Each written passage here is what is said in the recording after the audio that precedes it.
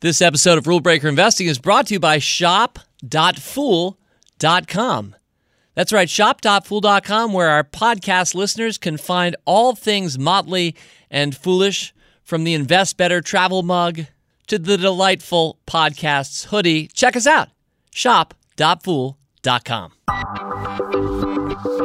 It's the Rule Breaker Investing Podcast with Motley Fool co-founder David Gardner. And welcome back to Rule Breaker Investing. This is the final week of May. This is the last Wednesday of May. It is time for your Rule Breaker Investing mailbag. Now, if you've been with me all month, and I sure hope you have, you know what month is it? That's right, it's Conscious Capitalism Month, which comes to an end with this particular podcast, but we'll certainly be reflecting back on some of the conscious learnings that we had together in the month that was. This is a month that maybe had more podcasts from this podcast than any other month. I think we set a new RBI record here, because not only is this the fifth regular podcast. That's right, there were 5 Wednesdays this May, but we did 2 extras. So simple math, 5 plus 2. I think we've brought you 7 Rule Breaker Investing podcasts. And right now, if you're about to listen to your 7th, in other words, if you've been with us all the way through, please give yourself 6.5 points. Right now, 6.5 points from me. Thanks. Of course, the other half point will be given at the end of this podcast if you make it all the way through this mailbag. All right, well, our mailbag is replete as always. I think I have 7 primary points to share with you this particular week, but we're going to start off, as I've been doing in recent months, with our hot takes. So this is generally me reacting quickly to short comments, typically posted on Twitter. And with this installment of the Rule Breaker Investing mailbag, the May 2018 edition, with this installment, I'm going to go with a new approach. And that is, for our hot takes, we're going to go formally, very officially, with a last in, first out inventory management approach to these hot takes. That's right. So if you are a student of accounting, you know what LIFO and FIFO are. FIFO, first in, first out. LIFO, last in, first out. What do these terms mean if you're not into accounting? Well, it generally means as you pick through your inventory and maybe try to put a value on it, you could either look at the first things that ever came into your warehouse or the most recent, latest things that came into your warehouse and go front to back, either direction, in order to value your inventory. So we are formally putting in place a last in, first out approach to our hot takes. That means I'll simply be going through whatever's most recent, reacting to whatever we just done on this podcast, and go backwards through our hot takes section. So there you go, a little bit of financial learning. LIFO, wedded to your Rule Breaker Investing hot takes. First one up. And I have to say, this is maybe the saddest that I'll be this week on the podcast, because I got this note from my producer, Rick Engdahl, after having returned, as I just did, from Scandinavia. My family went on a family tour of Norway and Iceland.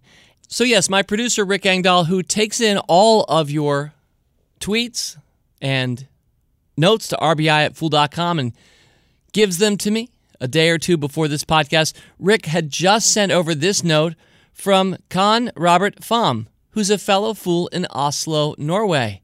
And he writes, "Dear David, I've been a weekly Rule Breaker Investing podcast listener since the beginning in 2015, and every week I look forward to your next new episode. I am based in Oslo, Norway, which, as it turns out, was our first destination last week." Con Robert Pham goes on, "And was excited to hear in the last podcast that you are returning to Norway for your vacations. If you need any tips or help with anything during your stay in Norway, feel free to contact me. Also, if you want a local guide, in quotes, at least I'll try my best," he says in parentheses, "in Oslo, or simply meet over a cup of coffee to discuss stocks, finance, or life in general. I'm on parental leave from work these days, so my 10-month-old daughter and I have plenty of time during the day. Wish you the best of holidays." And so, of course, the reason I'm so sad is because I only got this a week after I returned from Oslo. I want you to know we had a delightful time in your home city, Con. We were at the Vigeland Sculpture Park. We went up to the Olympic ski jump for our overview across the beautiful city that is Oslo, Norway, the capital of Norway, of course. We spent some time obligatorily at the Viking Museum. Not my first time there, but how often do we get to see an actual, real, live Viking longship? And it's beautiful. The Kon-Tiki Museum as well. I learned a lot about a book I'd never read. A lot of people have read the Kon-Tiki story. My wife had done a primary school report. She wrote her maybe fifth grade report on Kon-Tiki, so we had to go there to the museum. We were staying just across from the beautiful Oslo Opera House, which is designed, I believe, to look like a glacier coming up out of the water. It's white marble and glass, and it's stunning. So we had just a delightful time in Oslo. The truth is, Con Robert Pham, that I'm not sure we would have even been able to make the time because we were only there for a couple of days and we were pretty fully booked. But that was a very kind offer. I appreciate it. I want you to know I reciprocate. So if you find yourself coming through to Alexandria, Virginia, this goes for all of our listeners. Anytime you want to drop by Fool HQ in the greater Washington, D.C. area, you can always drop us a note. Just drop a note to rbi@fool.com. We do tours and have cups of coffee with our fellow fools, it seems, every week. All right, hot take number 2 comes from Rebecca Smith, Reb L. Smith PDX on Twitter. Rebecca wrote simply at RBI Podcast, my something blue, referring to something old, something new, something borrowed, something blue. When I talked about Bluebird Bio, ticker symbol BLUE, as a company that's worth considering for your portfolio, or the type of company we should all have a little blue in our portfolio, Rebecca responded by saying, my something blue is Edit. That's the ticker symbol for Editas Medicine. I'm a biomedical engineer, Rebecca writes. I know the technology well. It offers profound promise for a changing world. Well, thank you, Rebecca. Next hot take, this one came in from Craig Edwards at CRX Investments on Twitter.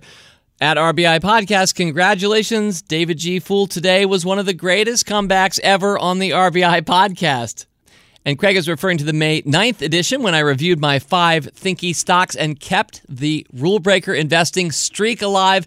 As I reviewed 5 in a row, it got dark and ugly those first couple. It looked tough, but then the other 3 had all gone up more than 100%. So thank you. It was a tremendous comeback. And I think everybody knows I'm not this good, and the streak will inevitably end. But it's been awfully fun to watch what we've done together here with the 5 stock samplers. In fact, I should mention that our next review will be on June 20th. I'll be reviewing 5 stocks riding the bull market, and spoiler alert, things are looking horrific for that one. I think I can almost call the RBI streak dead right now, but we'll see. You never know what's going to happen in the next few weeks, and darn it, if we lose one, well, that shows that we're human, which we very much are human. We're fools over here in Alexandria, Virginia. All right, next 2 hot takes both react to the May 2nd episode, which kind of kicked off the month when I interviewed Alexander Mokobin and Raj Sisodia of Conscious Capitalism. And a couple of you really loved a few of the things that Raj said. Jummy at Jummy_B3AR at Jummy Bear. Jummy, you wrote at RBI Podcast at Conscious Cap. Love this great quote. Quote, if you cannot respect the way you earn it, money has no value. And if you cannot use it to make people's lives better, money has no purpose. A beautiful statement by Raj Sisodia. Thanks for catching that one, Jummy. And my friend Paul Hooper at Seljanik on Twitter said, a verbal love letter to what capitalism should be and will be. Quote, this one comes from Raj Sisodia as well. Quote, business is the ultimate win-win game in the world. The outputs far exceed the inputs. End quote. I love how you phrase that, Paul. A verbal love letter to what capitalism should be and will be.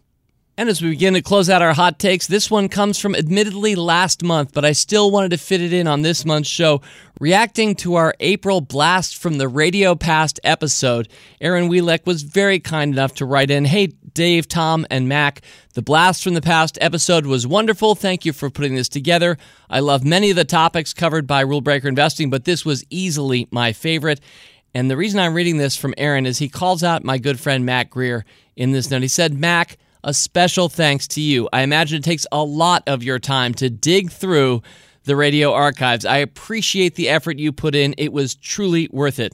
Thanks again for the work you all put in, both the podcasts and the newsletters. You truly do educate, amuse, and enrich. Best regards, Aaron Wheelek. Aaron, thank you very much. Mac Greer has been a pleasure to work with these 15 or something like getting near 20 years together. And you're right, Mac put in a lot of time to make that podcast happen. But the good news is, even though we didn't use all of Mac's clips, we're going to come back a little later this summer and do Blast from the Radio Past Volume 2. Try to drag my brother back in here. And I know Mac will have 5-10 more classic clips queued up for you. And the very last hot take, this one comes from @DejaVuSam on Twitter. Sam Acosta, you write simply, you gotta stop with the window crashing sound.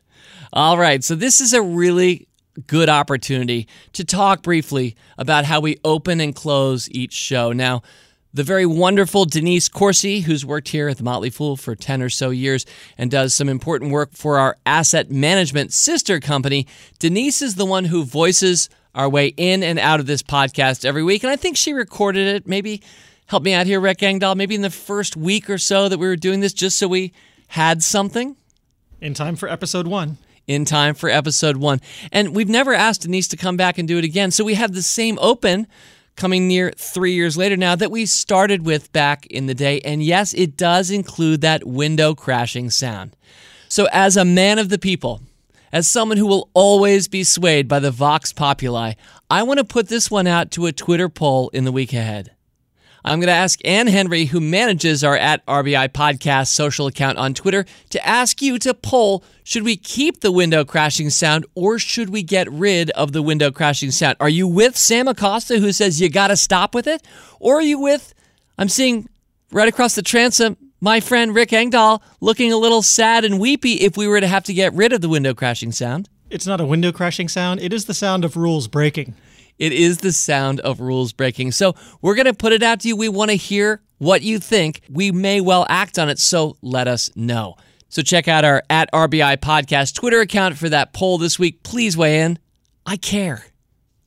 All right, let's get started for real now. Rule breaker mailbag item number 1. This one comes from John Fitzpatrick. John, on Twitter, you're @I am a Super Ball. Congratulations, sir. Not really sure what that means, but it sounds awesome. You write, I believe that I've run an investing course familiar to many Motley Fool subscribers. Try investing on my own and quit when the going gets tough. Get some professional help and acquire an investor's temperament. Grow disenchanted with the costs and performance of mutual funds. Get some knowledge. For me, this was the Motley Fool. Go back to investing on my own in stocks, where I find myself now. John goes on, the past 8 years have been exciting as I divest from mutual funds to stocks in this new age of emerging titans. Question. I'm no longer worried that a downturn in the economy will scare me away. Rather, I'm worried that I will become bored as the economy slows for a period. What words of wisdom do you have for me to prepare myself emotionally when investing and or the economy become a little less exciting? Well, that's a fun question, John, and a great way to kick off Mailbag Week. I think first of all, investing has been exciting because when the stock market has risen many of the last 8 years double digits, and that's just kind of compounded upon itself, admittedly after 2 of the worst market years in memory. So we kind of dug ourselves back out those first 5 years or so, and then we've gone on to some new highs since then. It is exciting. It is fun to think that checking the market on a given day, week, month, quarter, year, that you're going to see, I've made money. I'm rewarded. Look, honey, look how far we're up. Aren't you glad that we went back and added to Facebook in the downturn? Those kinds of thoughts and conversations, it's very natural to feel that this is exciting because this has been among the most exciting periods for any common stock investor, not just in my lifetime, but I think in the history of the American stock market. Very rarely have we had this kind of uplift measured over almost a decade. So, John, you're very right to ask yourself, well, what are things like when it isn't this way? Because the truth is, there are certainly times where the market not only goes sideways, but goes down, sometimes doggedly so over the course of 18 or 36 months.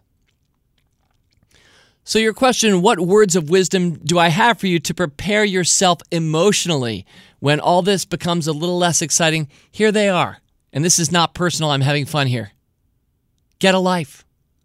And what I mean by that, John, is that there are so many things outside of the stock market and our investing to be excited about and to be doing. And when I say get a life to you or to me or to any of us, I'm just trying to convey that we shouldn't get too hung up checking our stocks. It's always great to see positive reinforcement and to know that it's not just an attaboy that the market gives you when your stock doubles, but it actually leads to real financial independence over time if you do well as an investor. That's the goal for most of us. But whether the markets are up or down, maybe especially when they're sideways or down, I think you and I start to realize we could spend our time in a lot more productive ways than just checking our stocks or following the market. I don't spend any time watching CNBC. I think the amount of time I've spent watching CNBC over the last 3 years probably rounds to below 30 minutes. And that even includes walking past an airport TV or a bar tuned into CNBC, perhaps. So I spend no time with financial television. But I sure do check my stocks, and I always have multiple times every single day. I've likened it to being a sports fan. You're not going to change your favorite team based on whether you're winning or losing, but darn it, isn't it fun to watch the games? To see, for example, as a baseball fan, where we have 162 games every year, almost every day to check in and see, watch the game itself or check the box score, check the stats. Not going to sell my favorite team. Realize we're going to have some winning streaks and some losing streaks, but isn't it fun to keep track of it? And it is, but there are many productive ways to spend our time outside of this. And I have to admit, anytime I talk to someone who likes sports less than I do, having just spent time in Iceland in the last week, and one of our guides and drivers, great guy, didn't even realize or care that Iceland's football team is headed to the World Cup, that they did so well in the Euro finals a couple of years ago, was kind of oblivious to it. And I said to him, Svenny, that was his nickname. His actual name is way longer than that and harder to pronounce. But I said, you have saved so much time over me by not paying too much attention to sports. And I'll say the same thing to anybody who's not following the markets too much. So to conclude, John, I would say there are so many wonderful ways for you and me to spend time adding value to the lives of others and deeply enriching ourselves, that when the market finally does go sideways or down, I hope you'll remember that I said that, and I bet you and I will be spending our time more productively during that time, ironically, than when the market's rising. All right, Rule Breaker mailbag item number 2. This one comes from Hoboken Mike, at Mike_Hoboken. My producer Rick Engdahl and I had a little debate about how to pronounce the word Hoboken. We're pretty sure it's the one in New Jersey, and the thing with Rick arguing is that he lived in the city, so clearly he's going to be right. But I was saying, is it Hoboken? Hoboken? Hoboken. But we're going with Hoboken. No, we're going with Hoboken. That's it. Rick gives you the thumbs up. Okay, good. So anyway, Mike, your question. Many podcasts ago, Mike writes, you mentioned a website you use to calculate split-adjusted returns. I can't locate that podcast with the website. Would greatly appreciate it if you could re-enlighten me. Thanks in advance. You bet, Mike. And it looks like it's still working. I think this is still a good website. Now, the reason I'm mentioning this is not like Bloomberg that I'm giving you when I give out this URL. This is a smaller, looks more like a homebrew circa 1990s almost web interface, but it's buyupside.com. B-U-Y, like buy and sell, buyupside.com. The tagline for the site is free information for the serious investor. And yes, I've bookmarked this one, Mike and all others, whether you're in Hoboken or somewhere else. And if you're ever looking for hey, how has Starbucks done since June 3rd, 1998, this is a good site where you can come in and see the returns. And yes, they're split adjusted, and I'm assuming, I sure hope that they're accurate. I use it, and I would suggest you use it too. Particularly good for investors, that is, people who act by definition for the long term. This is a very valuable site for us because we can see, how has Facebook done over the last 11 years, let's say, answering those kinds of questions, which are, to me, the most important and the most fun questions to answer of all. So, by buyupside.com is there for you, Mike, and all others. All right, mailbag item number 3. I'm joined by a special guest, a multi-time cameo appearance guy on this show, David Kretzmann. Yeah, absolutely. Thanks for having me back, David. You and I partnered on the Gardner-Kretzmann Continuum in a past mailbag. I think it's still going strong. I don't know if I've seen many people share their score with us on Twitter, but hey, you and I can at least use it. And David, maybe we're going to launch an appeal this week. Because while I have you here for mailbag item number 3, I now realize that if you have a little extra time, hang around, because there's at least one mailbag item after that that's directly relevant to you and to me. Oh, let's do it. Let's go after this one, because I sent you the email from David Crichton. Yep. And when I saw David's mail, I thought 2 things. First of all, great question, and a very common question about getting started investing. And number 2, another Dave. Great name. I mean, so I'm Dave, and I had to have Dave, on the show to talk to Dave. And I'm going to resist the temptation to reread the Too Many Daves poem from Dr. Seuss, which I've done on this podcast before. But for anybody who doesn't know, just Google Too Many Daves, Dr. Seuss, and please enjoy that poem and think about mailbag item number 3 as you do it. A Dave-heavy week. I love it. It is, Dave. Good to have you on the show. So I've got a question from Dave. All right. And I'm going to read it. Here we go. It starts this way, appropriately so. Dave, you often say that the goal when beginning a portfolio is to get to 20 stocks as quickly as possible.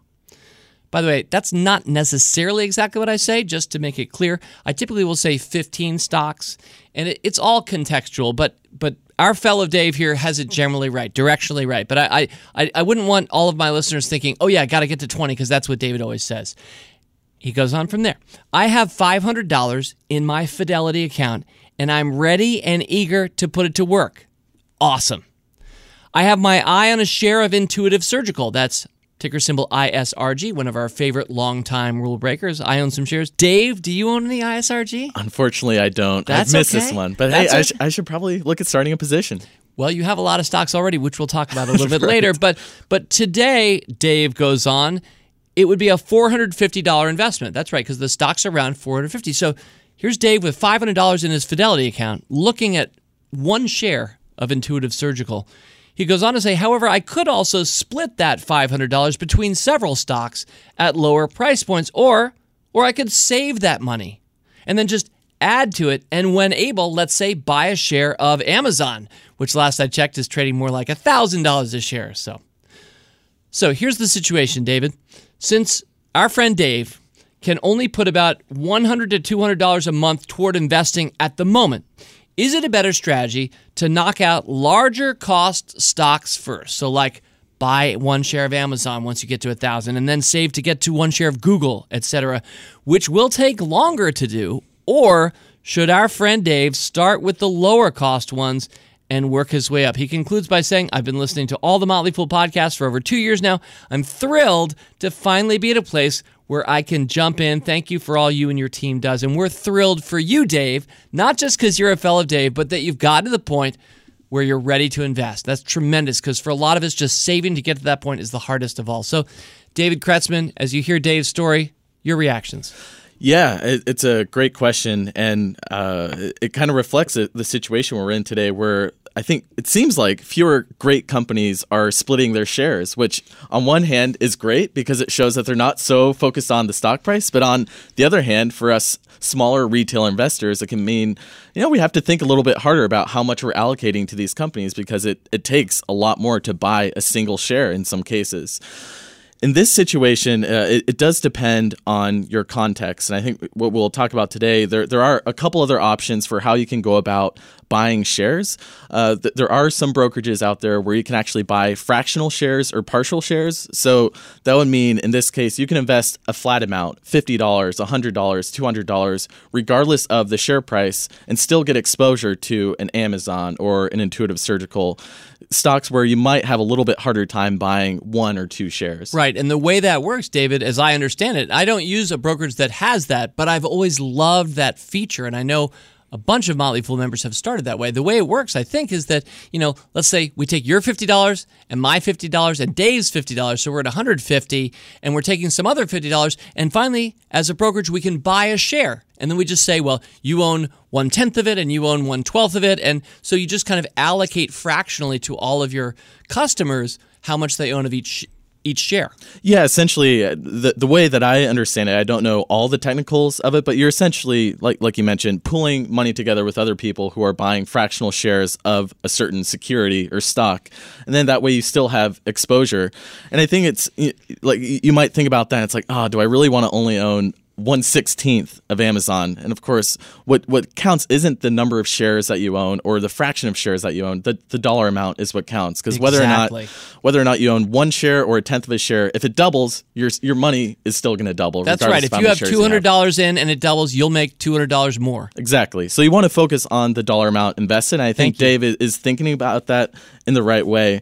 So a couple brokerages out there that you might want to consider. One is Stockpile. This is a company that some of you might be familiar with. This is a company that in the past couple of years has popularized stock gift cards. So essentially giving someone $50 of Disney for Christmas or something, just a flat amount that you can give to someone. The commissions are cheap. I think it's 99 cents per trade. So realistically there, you could invest as little as $25 or $50 into a company. I don't think you can invest in all several thousand publicly traded companies in the U.S., but any of the big name companies out there, you could probably buy shares with stockpiles. So that might be one option you want to look at to get started initially. Another one out there that I believe still exists is ShareBuilder, although now it's under the umbrella of Capital One. This is actually how I got started 12 or 13 years ago when I first started as an investor. And what they do, at least at the time, and I think they still have this fee structure where you could submit flat dollar amount trades on Tuesdays and pay $4 to buy a flat amount of a stock. So that's another way where you can invest a flat amount, get exposure to some of these companies, even if you don't have enough money to buy a whole share. You're not timing your way in any precise manner with this kind of approach to investing, but that suits us as investors anyway, because the long-term returns are all that really matter. We don't need to necessarily pick our price to the penny at a certain minute of the day. So yeah, as they pool our money together, often they're just like buying once a day and just fulfilling customers' needs that way. Exactly. And something else to keep in mind, Stockpile at this point, they don't support retirement accounts. So this would just be for your individual taxable account. So Dave, I don't know if in your particular situation, if that money is within, say, an IRA with Fidelity, which might make it a little bit trickier to switch over to another brokerage. I believe with ShareBuilder under Capital One, you can buy partial shares within a retirement account. So that's just something else to keep in mind. What type of account you're going to be buying shares in. Another popular brokerage out there, especially for younger folks these days, is Robinhood.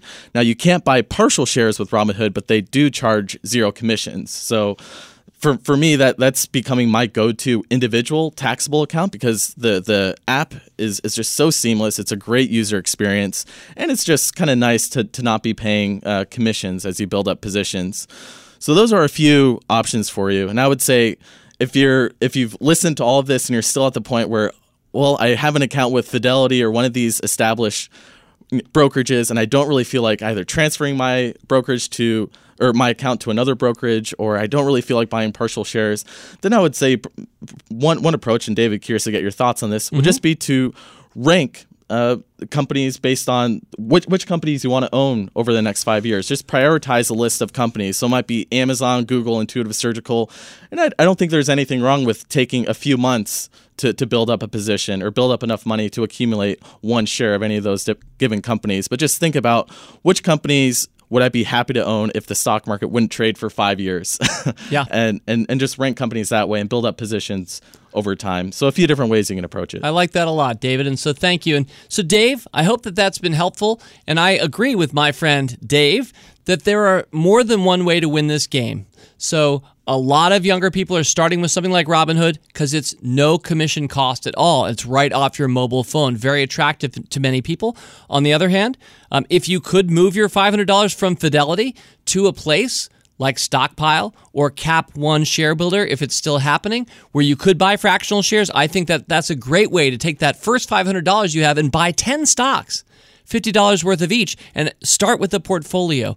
And there's no doubt a third and a fourth way right there. But we wanted to give you some options and let you know. And it's great to hear from David Kretzmann because he was where you were 12 years ago when he started that way. And really the purpose of The Motley Fool is to help the world invest better and for a lot of us to get you started. So I hope that was helpful.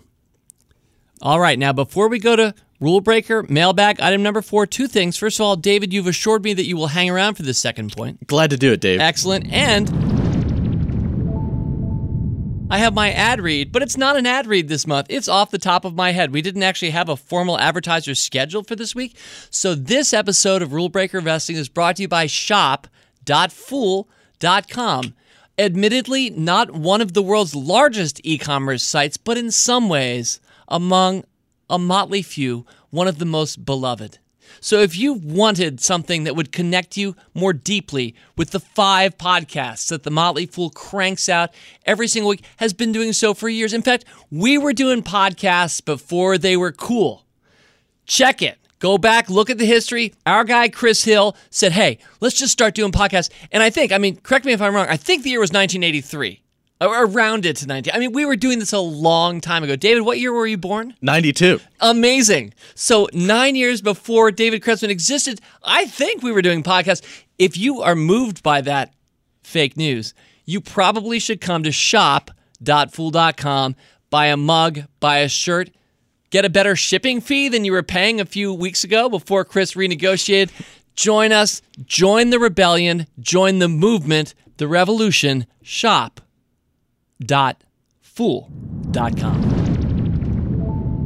Rule Breaker Mailbag item number 4. And this one comes from Paul Spangler writing in from Portland, Oregon. Hi, Dave. After trying to figure out the stock market on my own for a couple of months, I found the Motley Fool subscribed to Stock Advisor, Rule Breakers, and Hidden Gems. I'm happy to say I've had some amazing results and have seen some of my stocks grow over 200%, like Shopify, Silicon Valley Bank Financial, Align Technology, a couple of Rule Breakers that we love in that list, and a couple more over 100%, like Match Group, PayPal, Atlassian, Marriott, NVIDIA, Netflix. I recently started listening to the Motley Fool Money and Rule Breakers podcasts on my commute to work and to school for my MBA degree. I'm enjoying my MBA classes even more now because the way in which you discuss companies, their performance, metrics, and strategies is almost exactly what I'm learning about through case studies and class discussion, which is pretty cool. I'm crossing my fingers I get chosen for one of the mailbag readings on your podcasts, so here it goes. And ka-ching, you sure did, Paul. Here it goes. Here's my problem, he writes. I have major FOMO. I think a lot of us recognize that acronym these days. David? Fear of missing out. Indeed. When it comes to investing in stocks, Paul goes on, it seems like almost every stock recommendation from the Motley Fool service is appealing to me in some way, shape, or form. And being a 31-year-old focusing on saving for my future and growing my investment portfolio over time, I'm open to some of the more high-risk, high-reward stocks. In a previous podcast, and this is an allusion to the Gardner-Kretzmann Continuum podcast, David, excellent. Which is why I'm so glad you're here with me today. In a previous podcast, Paul says, you mentioned that a good rule of thumb would be to own a number of stocks close to your age. So by that, quotes, rule, I should own around 30 stocks. I counted up my total number of individual stocks that I own and discovered that I'm invested in 80 Wow. different companies, which is far more than I have time to keep tabs on and really dig into outside of the Motley Fool updates. On the one hand, I know I've probably too many stocks, but on the other, if I hadn't invested in a lot of these companies I'd never even heard of then, I would have missed out on some great returns. Hence, my fear of missing out. So what is the foolish thing to do now in my situation? Should I narrow down my companies to 30 that I like? And if so, how do I go through the process of thinning out my portfolio? I've been more inclined to buy a new stock, let's say $1,000 at a time, than I am to reinvest in a stock I already own that's already done well. So how do I resist the urge to invest in a new company? Thanks in advance for any advice you may have on this. Thanks for creating such a great community of fools, etc., Paul Spangler. David, of the Kretzmann portion of the Continuum fame. David, what do you think? Well, I actually am closer to Paul's situation. I think as we talked about on our Gardner-Kretzmann Continuum podcast, I probably own 70, 75 stocks now. I probably actually added a few more since our last podcast. And I'm 25, so the way I look at it is you can own a lot of stocks, but what really counts is your allocation to your core holdings. So I've been trying to focus more on something, David, that you talk about, adding to your winners. Because I think, as Paul highlighted, it can be easier to buy something new than add to something that you already own, especially something that's gone up. So I'm trying to focus more on portfolio allocation that way. So in a sense, you can own 70 or 80 stocks, but you're still heavily concentrated in your top 10 or 15 ideas. And I refer back to Peter Lynch, the famed investing mutual fund manager of Fidelity Magellan in the 80s, an incredible track record. And people would joke that Peter Lynch never found a stock that he didn't like. I think at one point he owned over 1,000 stocks in Fidelity Magellan. So he owned hundreds of stocks at least. So by the Gardner-Kretzmann Continuum, Lynch he was breaking that rule. He was a Methuselah. He was breaking the rule, David. He was 1,000 years old. He might be. That might be the secret. So And I think Peter Lynch approached it in a similar way, where if he found a company that he was intrigued by and wanted to follow, he would buy a little bit, and he didn't necessarily need to establish a full position. And of course, the performance of the fund would still be driven largely by the top 10 or 15 or 20 holdings. So I kind of approach building my portfolio the same way. I think especially if you are at a younger age, you have decades ahead of you to invest and accumulate positions over time in your favorite companies. So I don't think you necessarily need to worry so much about fine-tuning your portfolio right away if you're 25 or 30 or even 40 or 45, because you still have decades in front of you to invest and build that portfolio. And once again, one Dave to another, I think we agree on this. And one thing I want to make clear to Paul and everybody listening is the Gardner-Kretzmann Continuum. First of all, if you don't know the GKC, if this is an acronym or a concept that's alien to you, just page back a few weeks in this podcast and you'll see and be able to hear it in its original form. But I think both of the Daves here agree that if you're 31 years old like Paul Spangler and you're inspired to think you should have about 31 stocks, that's not a maximum. You can certainly go and have 80 stocks, or in my case, I have 55 stocks and I'm 52 years old. But I don't think there's any upside number, really. I think a lot of it is just, do you like what you own? Are you happy the way you're invested in? Do you have time? Do you feel like you have the time to keep up? And if you don't have the time to keep up, do you have a trusted source? Let's say in this case, maybe the Motley Fool that's keeping up for you, allowing you to own whatever size of portfolio you want to. Yeah, absolutely. And for me, it really helped finding a tool like Personal Capital is what I personally use, where it'll essentially aggregate all your holdings from all your accounts, and you can easily see your total allocation to different stocks across your accounts. Because I think in my case, between my retirement accounts, my 401k, my individual accounts with 4 or 5 different brokers, it was hard to keep track of what I owned, how much I owned, and where I owned it. But with a tool like Personal Capital, I think there are some others out there that really for free, they'll aggregate those accounts, show you the allocations. For me, that's really helped from a portfolio management perspective to think, I feel like I should have more exposure to company A or B, or maybe I have a little bit too much concentration in this one company. Maybe I'll hold back on adding to that one. So I would encourage you, especially when you have so many stocks, find some sort of tool, even if you do a spreadsheet on your own, just to get a sense for what your allocations are across the board. All right, great. So let's tie a bow on Rule Breaker Mailbag item number 4. We have 5, 6, and 7. And as I look them over here with time running out, I see there's a lot of similarities between these. So, David, if you're kind enough, will you hang around the microphone a little bit longer? I'd be honored, Dave. Great. So I'm just going to share these, and we'll just kind of keep the conversation going. And obviously, a big theme of this week's podcast is how many stocks should you have in your portfolio? What about fear of missing out? A lot of these dynamics. Mailbag item number 5, a quick tweet. This one from @ChadHuggins1. Chad wrote, David, you have around 200 active stock recommendations.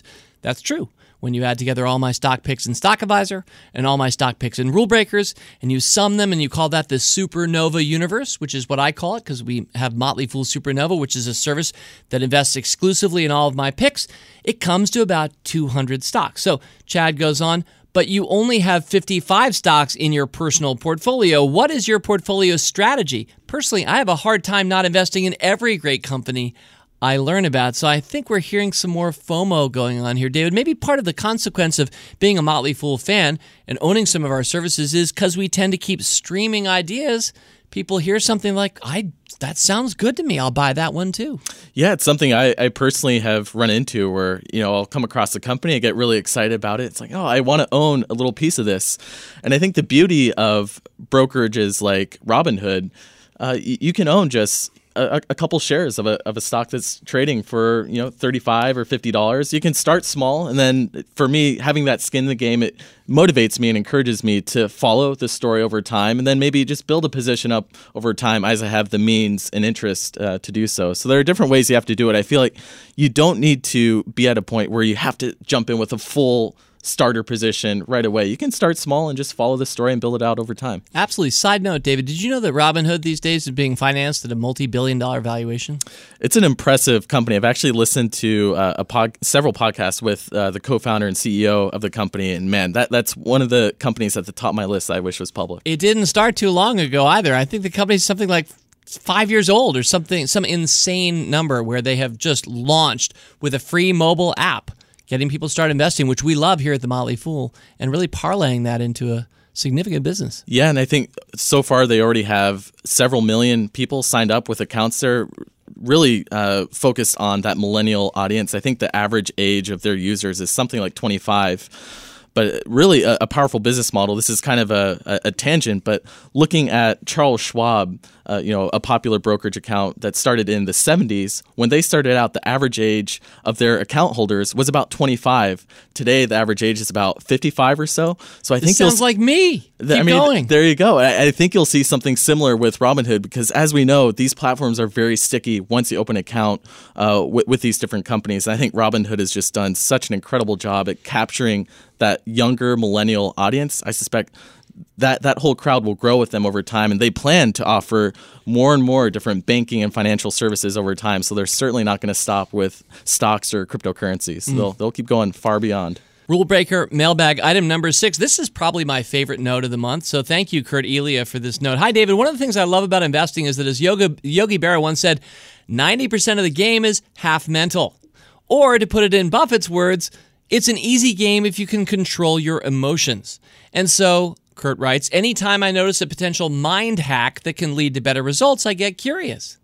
As I listened to your April 18th podcast on 5 stocks that I own that you should too, I was struck by your comment that all of the 5 stock samplers you've presented over the past 3 years have handily beaten the market. If memory serves, your accuracy rate, that would be your percentage of winners against losers, has tended to be better for those picks than your overall average as well. And there are only rarely any stocks that have actually lost money in them. Even for someone with your great track record, that is beyond impressive. And I think I've said many times before, Kurt, thank you. It's beyond lucky as well. There's no way we can possibly keep this remarkable streak going, but as long as it is, hashtag RBI streak. All right, so Kurt goes on. This got me to reflect on the fact that the small group of stocks that I have helped my 13-year-old son pick for his portfolio, which is a subset, Kurt writes, of my own set of about 50 stocks, routinely beats my own portfolio in the market. I'm always careful when I pick the stocks for my son's portfolio, but when I have to look at my son and suggest that he put his hard-earned cash behind a company, perhaps it's bringing out a bit of extra diligence or stock-picking wisdom in me. You mentioned that the new batch of stocks that you picked was for your fellow North Carolina alumni at an event. While not the same thing as picking stocks for a family member or friend, I'm guessing the dynamic was similar as you narrowed down the list to share with your fellow Tar Heels. To conclude, Kurt writes, and so it got me thinking. Is there something to this? When we're forced to boil down all of our stocks to a small number of the best ones, to advise people we care about, does this discipline actually lead to better performance, or is this just an illusion based on survivorship bias in our own portfolio? Thanks for all the good that you and the Fool continue to do for the world and for all the fun it leads to along the way. Fool on, Kurt. Well, I love that note, David, because the truth is that when I think about my own dynamic of picking 5 stock samplers on this podcast or investing for my kids or for my wife's portfolio, typically I've created a better portfolio for my wife than my own portfolio. We have separate portfolios. Of course, we've been together 27 plus years. I think we think of them all as one, but the truth is that she has hers and I have mine, and she's outperformed, and I'm picking all the stocks for her portfolio. And when I give speeches, I stand up in front of people and I say, here's 7 stocks that I like. I'm going to make 7 points. I'm going to tag a stock to each of them, and those have typically done really well. A good example was when I spoke to Conscious Capitalism in the year 2012. I picked 10 stocks in front of the Conscious Capitalism crowd that year. And in fact, the CAPS page is CC 2012 Culture, because I was picking companies based on great cultures. And those 12 companies have on average outperformed the market over these 6 years by 396 percentage points, which is hugely better than how I would normally have done with any of my own portfolios. So I think that there really is something to this, David. Have you found that you're investing for anybody else in your family or friends so far? I know you're a younger guy, or is it just your own portfolio? No, I think that does bring an extra element of discipline. Like, you really want to be sure you're focusing on quality ideas. I help run my mom's retirement account. So in that case, it's like, okay, I want to really be sure I'm bringing the cream of the crop to her portfolio. So I think there is something to that. I really do too. And I think it's a great point, Kurt. And I'm going to remember that because I think that should be memed. If that's not already a meme, that should be. So I don't know if the Elia phenomenon will quite rise to the status of the Gardner-Kretzmann Continuum, but the Elia phenomenon, I think, is real. I think so. All right, and that takes us to our final mailbag item. And as I said, it's kind of one ongoing conversation, so let's just keep it going here to close this week with Stephen Aspros, who wrote in this way. Dear David, I've been somewhat of a fool since first reading your book, The Motley Fool Investment Guide, back in the late 1990s. I found your concepts on stock investing interesting, but wasn't sold on your philosophy. Until a few years ago, I became an early subscriber to your services, gradually adding more of your services. I'd pick and choose from your top recommendations, add those to my broker's more conservative stock choices. Foolishly, that's with a small f, I never totally fully committed to your philosophy, nor any of its missions as specifically instructed, and I got burned badly purchasing large stakes in stocks such as Ambarella and Chipotle, which are rule breakers with mixed results over these years. Some great and some horrible for both of those companies. However, Steve goes on, when I sold my business 2 years ago, I decided to try a foolish investing experiment. I took the $180,000 in my wife's IRA, and I bought 36 of my favorite Motley Fool recommendations, $5,000 of stock. I would buy and not sell. I wanted to see which ones really threw off the most profit. I wanted a larger sample size because I kept picking your losers while the winners were killing it. Well, what happened, Steve writes, blew me away. Stocks that I never would have bought turned out to be the biggest winners. Companies like Align Technologies up 182%, 2U up 187%, and Shopify up 163%. Amazingly, the only stock in the red was Kinder Morgan. The portfolio is up 69% over the 2 years. So after all that, my question is, do I have too many stocks to be really foolish? Does the mutual fund nature of this portfolio make it too spread out to hit real home runs on stocks like the ones just referenced? I love your podcast, Steve closes. David, we might sound like a broken record here, but do you want to add a thought into the cauldron here before we say goodbye? Well, I think the answer to Steve's question here is no. I don't think you have too many stocks. I think especially the longer your time horizon, the less the number of stocks you own matters. Because even if you own a little bit of a future multi-bagger, 10-bagger, 20-bagger, 30-bagger, a little bit is all you need. That's a quote from Tom Engel, TMF 1000, a beloved longtime Motley Fool contributor. He says, if a company is going to be the next big thing, a little bit is all you need to own. And if it's going to be a dud, a little bit is all you need. You'll be glad you only had a little bit. And I think there really is something to that, because even though I invested a small amount in Netflix and as part of the first batch of stocks I bought 13 years ago, it's still the largest holding in my portfolio today. And I mean, it's just been a staggering performer, like well over 100 bagger now, thanks to you, David, and your recommendations. So starting with a small amount or investing a flat amount across multiple companies, if you can hold those companies for 10 plus years, I think that's a great capital F foolish approach. When we think of what Kurt Elia talked about how we typically will do better for our family members than for ourselves. Sounds like that might have just happened right here. It was illustrated. It's kind of funny to think that Steve took his wife's IRA and just sort of threw it out into the fool stock. They're not his own, but look how she's done. And Steve, I bet you did well selling your business, but 69% is an awfully good return for this 2-year period. Oh, yeah. So I think a lot of the lessons that have come through this week's podcast are implicit in that final mailbag item. And I agree with David. Stephen, I don't think that you have too many stocks, and I don't think anybody needs to think they have too many stocks unless you find yourself stressed out about that and you want to thin it down. But I don't think there's any convincing math to me that suggests that we should have smaller, not larger portfolios, or that there's some cutoff that you shouldn't go beyond, unless it's something that you feel yourself in your own time management and any anxiety or not that you'll have. So anyway, David Kretzmann, thank you for your prolonged contribution. I only asked you in for one point, but we had so much fun. I was delighted to have you with us. Always fun, David. Thanks so much. All right, and thank you for joining us this week. Next week, we're going to kick off June with Stock Stories. I think that's Volume 2 of our ongoing series, telling some memorable stories around some of the dynamic stock experiences that we've had as investors. I'm sure I'll have some of my foolish friends in and share our stock stories with you. In the meantime, Fool on. As always, people on this program may have interest in the stocks they talk about, and the Motley Fool may have formal recommendations for or against. So don't buy or sell stocks based solely on what you hear. Learn more about rule breaker investing at rbi.fool.com.